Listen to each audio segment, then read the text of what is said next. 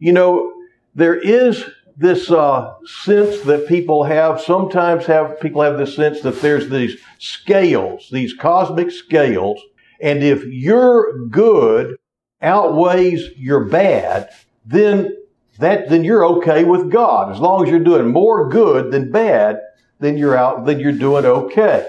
But the more common misconception is that there is this ladder that you have to climb. It's like at the top of this ladder, you find God. And when you get to that point, you will be in a right relationship with God. And everything's going to be good between you and God. But there are certain things that you have to take care of before you will get there.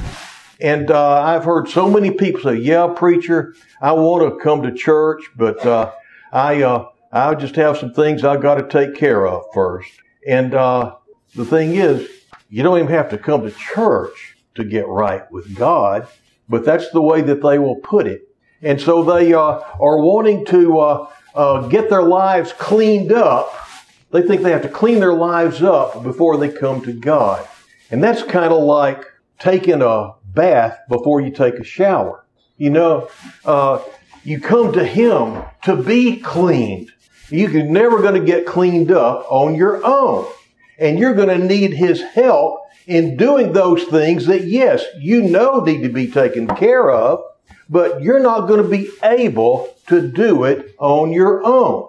And you're never going to get to the place where you're good enough to where your goodness is what gets you into heaven and gets you into righteousness. And so this is what we want to look at today, because you see, no matter how hard you work to try to please God, you're never going to be good enough to please Him with your very best attempts at righteousness. The way that this truth is often twisted and played out in our church world goes something like this. Even though you may admit, well, I know I'm never going to be good enough, your spiritual enemy is going to use this, and he will try to talk you out of doing things that God wants you to do. It's like, well, you want to make a difference in church? Who do you think you are? You know you're not good enough. I mean, you think you could lead a Bible study and teach other people out of the Bible? You don't know much about the Bible yourself. And as soon as you start, someone's going to ask a question and you're not going to know the answer. You're not good enough. And I don't know how many times I've heard people tell me, I just don't know the Bible well enough. The best way to learn something is to teach it, people. That's the best way to learn, is to teach. And so, and if you don't know the answer, you just say, well, that's something I'd like to know too. I'll find out. I'll get back with you. And then you grow. But you don't wait till you're never going to know it all. You're never going to get started unless you accept the fact that you just need to get started, and God is going to be with you. Look at Moses. The Lord called him to lead the children of Israel. So, but I can't do that. I stutter, Every now and then you'll find that I have a speech impediment. I wind up stuttering from time to time. When I get tired, my tongue gets tangled. And so, anyway, so just, but if I put off till I got over that to get started, I would still be waiting to get started 40 years down the road. But, so you can miss out on what God has in store for you if you keep waiting till you think that you're good enough. If He's called you, you're good enough. If He puts a job before you, you're good enough for that job, because it's not your goodness He's after. He's after your obedience, and He's after your willingness. And He's looking for you to show that you really care about Him and not necessarily what other people think about you. Anyway, just moving on down, you see, one of the things that you have to recognize is that in order to be what God wants you to be, you need to recognize that you will never be and be good enough. There's several things you're not going to be, and good enough is one of them. But that's not really bad news when you see it through God's eyes.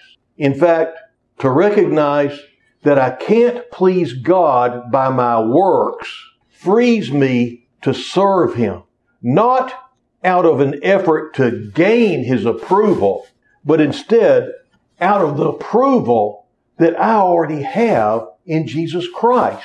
And there is such a difference. And that is why the verse that we read this morning, it's one of my verses that I live out of, because I have so many shortcomings.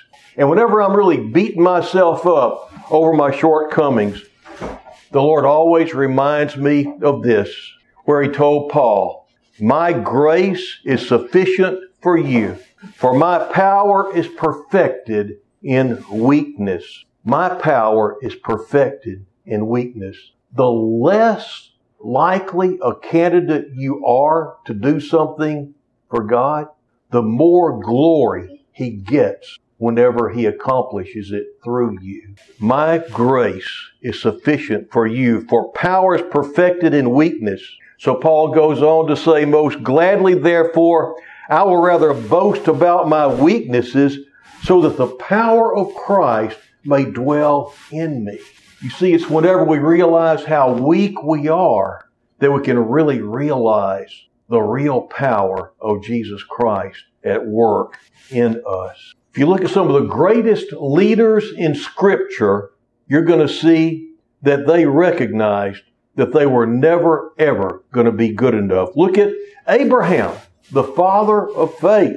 He said in Genesis 18:27, whenever God called him, he didn't say, "Hey, Lord, I'm the man." That's not what he said. You know what he said instead?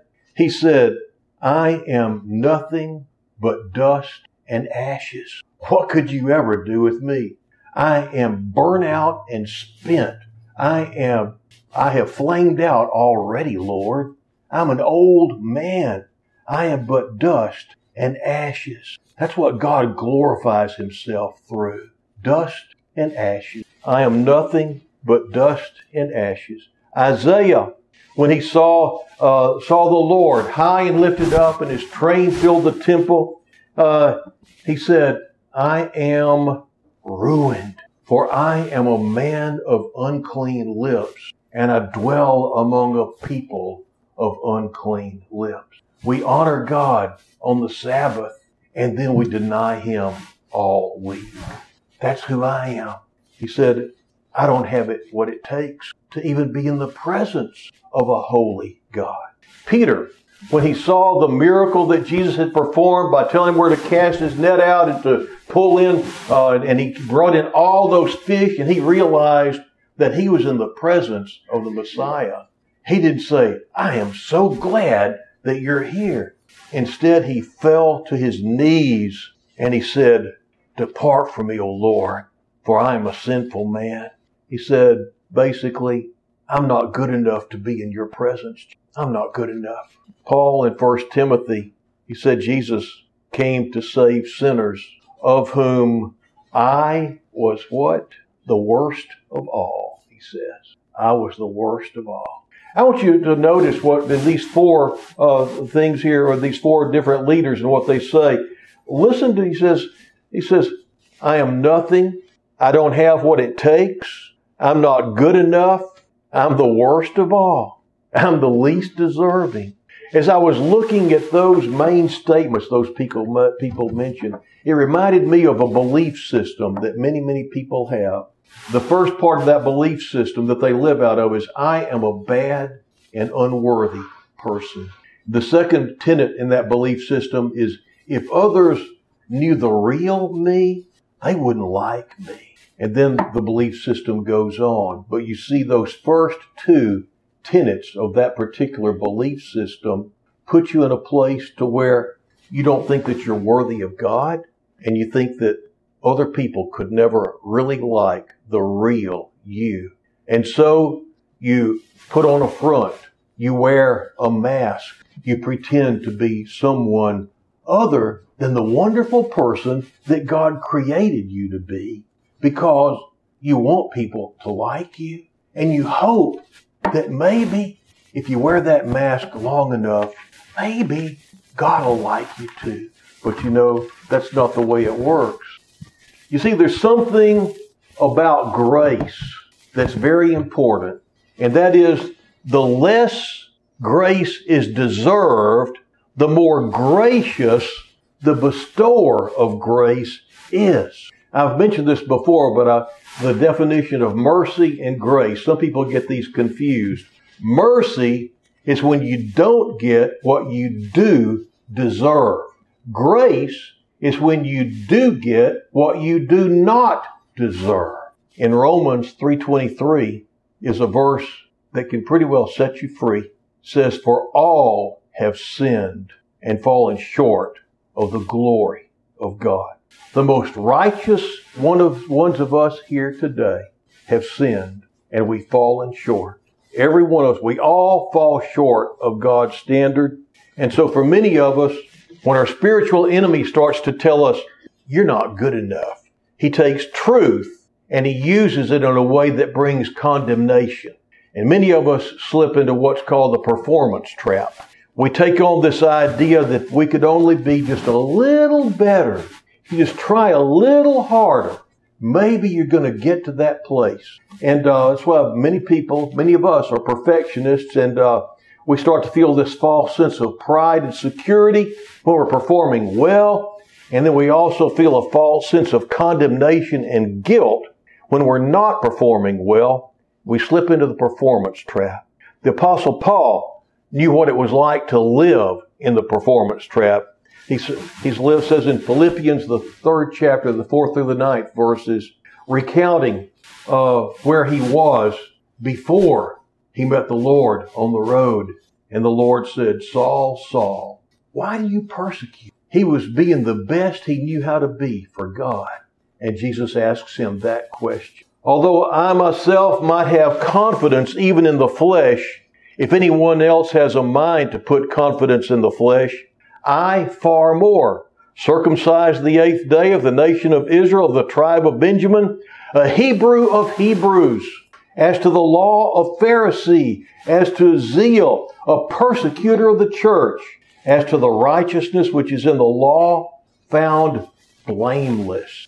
But whatever things were gained to me, those things I have counted as loss for the sake of Christ. More than that, I count all things to be lost in view of the surpassing value of knowing Christ Jesus my Lord, for whom I have suffered the loss of all things, and count them but rubbish, that I may gain Christ and be found in Him, not having a righteousness of my own derived from the law, but that which is through faith in Christ, the righteousness which comes from God on the basis of faith." Where he says, as to the law, blameless, that is a mind-blowing statement if you understand he was a Pharisee. We struggle trying to keep 10 commandments. They had 613. And he says he was blameless. He was doing pretty good. If anybody was almost walking on water, you would think it would be Paul. And yet, none of that had him on the right track, did it? So how does this play out in the world today? How do you experience the destruction of this works righteousness, performance mentality? 2 ways. First of all, and we talked about this a couple of weeks ago, if you're taking notes, many of us attempt to please God by following rules. And we talked about how that's a false standard of measurement because the rules vary depending on what church you go to, what denomination you're in. We talked about different rules. One church denomination I know, has like 12 different rules. If you keep all their rules, then you're in like Flint and you're the only ones going to heaven. That's really cool. Just do these 12 things and or do or don't. Some of them are don'ts, some of them are do's. Do and don't do those things. You can do anything else just as long as you follow this list, That's a false standard. Some people would say, well, if I feel good about God, then God must feel good about me because of what I do. And others would say, well, I feel good about God or God feels good about me based on what I don't do. Some people have their list of do's, other people have their list of don'ts. I must be okay with God because I read my Bible every day. Instead of saying I must be, most people say I hope. Most people have a hope so religion. If you ask them, are you going to heaven? They'll say, I hope so. Not many people say, I know so. And the Christian faith is meant to be a know-so religion, not a hope-so religion. Other people, as I said, base their faith or base their relationship with God and how they hope their relationship is by what they don't do. And I don't know, whenever you're talking about that, the question I like to ask is, suppose you were to die tonight and you stood before God and He asked you, so-and-so, why should I let you into my heaven? There are a lot of people that would say, well, I tried to be good. I did the best I can. I tried to read my Bible and do things. I hope I'm good enough. And others will say, well, I hadn't been too bad. I hadn't killed anybody. But there's going to be people in heaven that killed people. Anyway, in fact, I won't go into all that. But the thing is, they always bring up, I never killed anybody. Like that's a real accolade, And let's face it, in this culture, it's getting to where it's being more uncommon, to not have killed somebody. This is getting bad, isn't it? But anyway, what you don't do, that's another thing that people go by. So we attempt to please God by following our standards of rules. It's the performance trap. When we're doing good, we feel good. When we don't feel like we're doing good, we feel bad. We feel far from God. The second area is we start to believe that our worth, what we are worth, is based how we produce and how we perform. Preachers, it's how their church is doing. If the church is doing good, if the church is growing, then they feel good and they're on the right track and they must be right with God. If the church is shrinking, oh Lord, something's wrong with me. Anyway, there's and all of us, we get positive feedback, we feel better and we feel good. But if somebody criticizes us, even whenever what they're criticizing us about may be a godly thing, it knocks the props out from under. Our value isn't based on what we do or don't do. Our value is not based on our productivity or our performance. Our value is based on something totally different. But Paul, as I said, was in this performance trap. And remember what he said about all the good works that he did? He said, my religious works were nothing but a load of rubbish. And that word is skubalon. Skubalon is the Greek word. And whenever they translate it rubbish, they're doing a really nice translation of it. I'll give you an idea as to what skubalon is. Some of you may not realize I suffer from, CPTSD. That's cat post-traumatic stress disorder. I have had a lot of bad experiences with cats. And one that I had that put me in this spot. Yeah, I'm trying to overcome it. I'm working on it, and I've gotten to the point to where I've gotten for a long time. The best I could say is I'm getting where I'm liking cats. I just can't eat a whole one yet, but I am. But the way one of the places this started was we always had cats in the household. We were moving we're moving to Jacksonville, Texas, from Maud, Texas. We were coming down the road. We had all of our belongings in the car, and the cat was riding in the car with me. And she wasn't happy just sitting there, not in the car, in the truck, the U-Haul van, or truck, big trailer, big truck. So anyway, we were moving, and the cat is unhappy, and she's meowing, and so she crawls up in my life, and she gets comfortable. I'm in my lap, and she's feeling okay. So we're driving along there. We get at this place where there's nothing but a cliff, a sandstone cliff on one side of the road, and a beautiful scenic lookout on the other. And all of a sudden I feel this really warm feeling in my lap.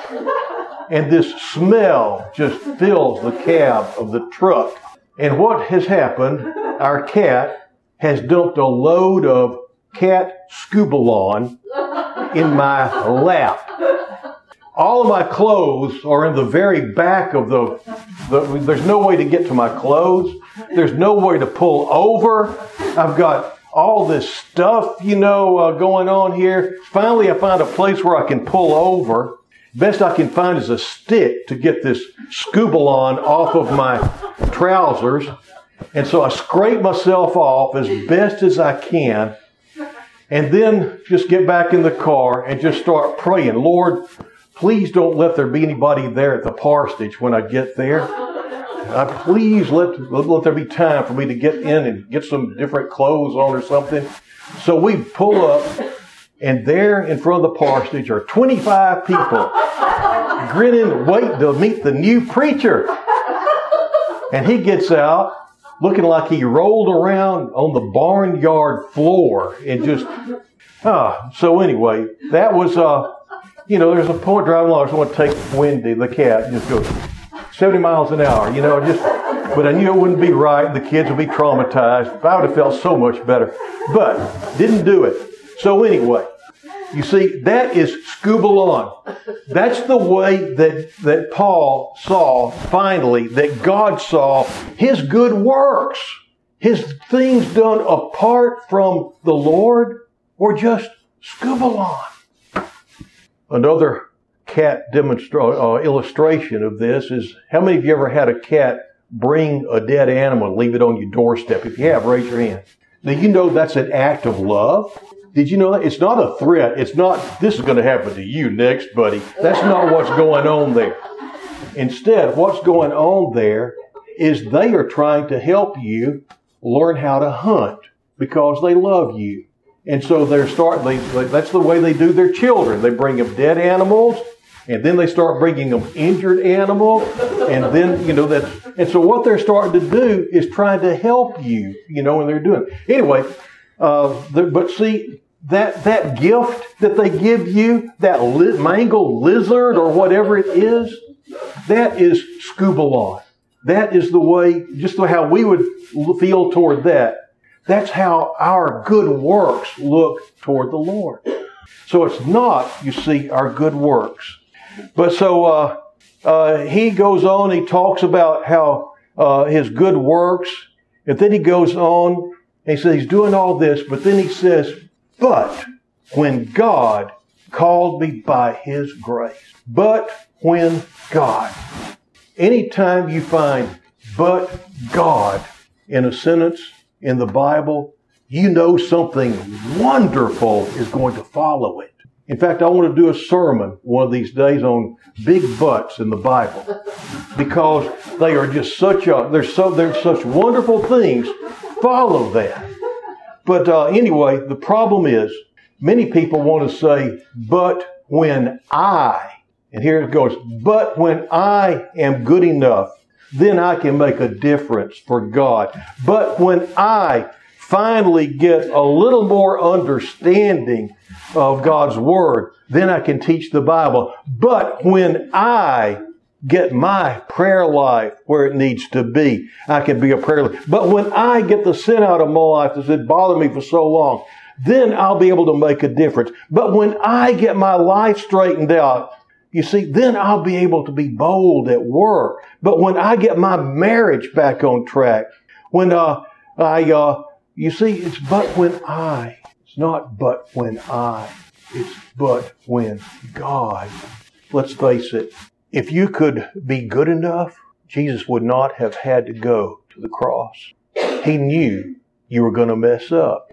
And that's why he made provision for you not being good enough. That's why you surrender your life to him and him alone.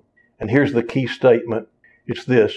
When I realize that God accepts me through Christ, I am no longer living for his approval, but from his approval. You see the difference? We don't live for His approval.